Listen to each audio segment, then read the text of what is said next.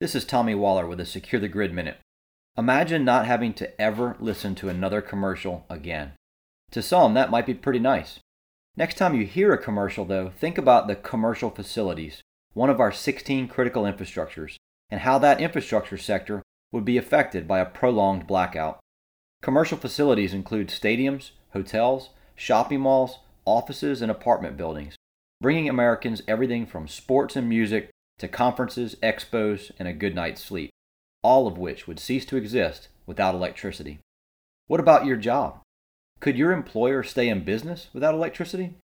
During your next commercial break, pause to think about this, and if you want to learn more about what threatens our electricity and your job, go to securethegrid.com.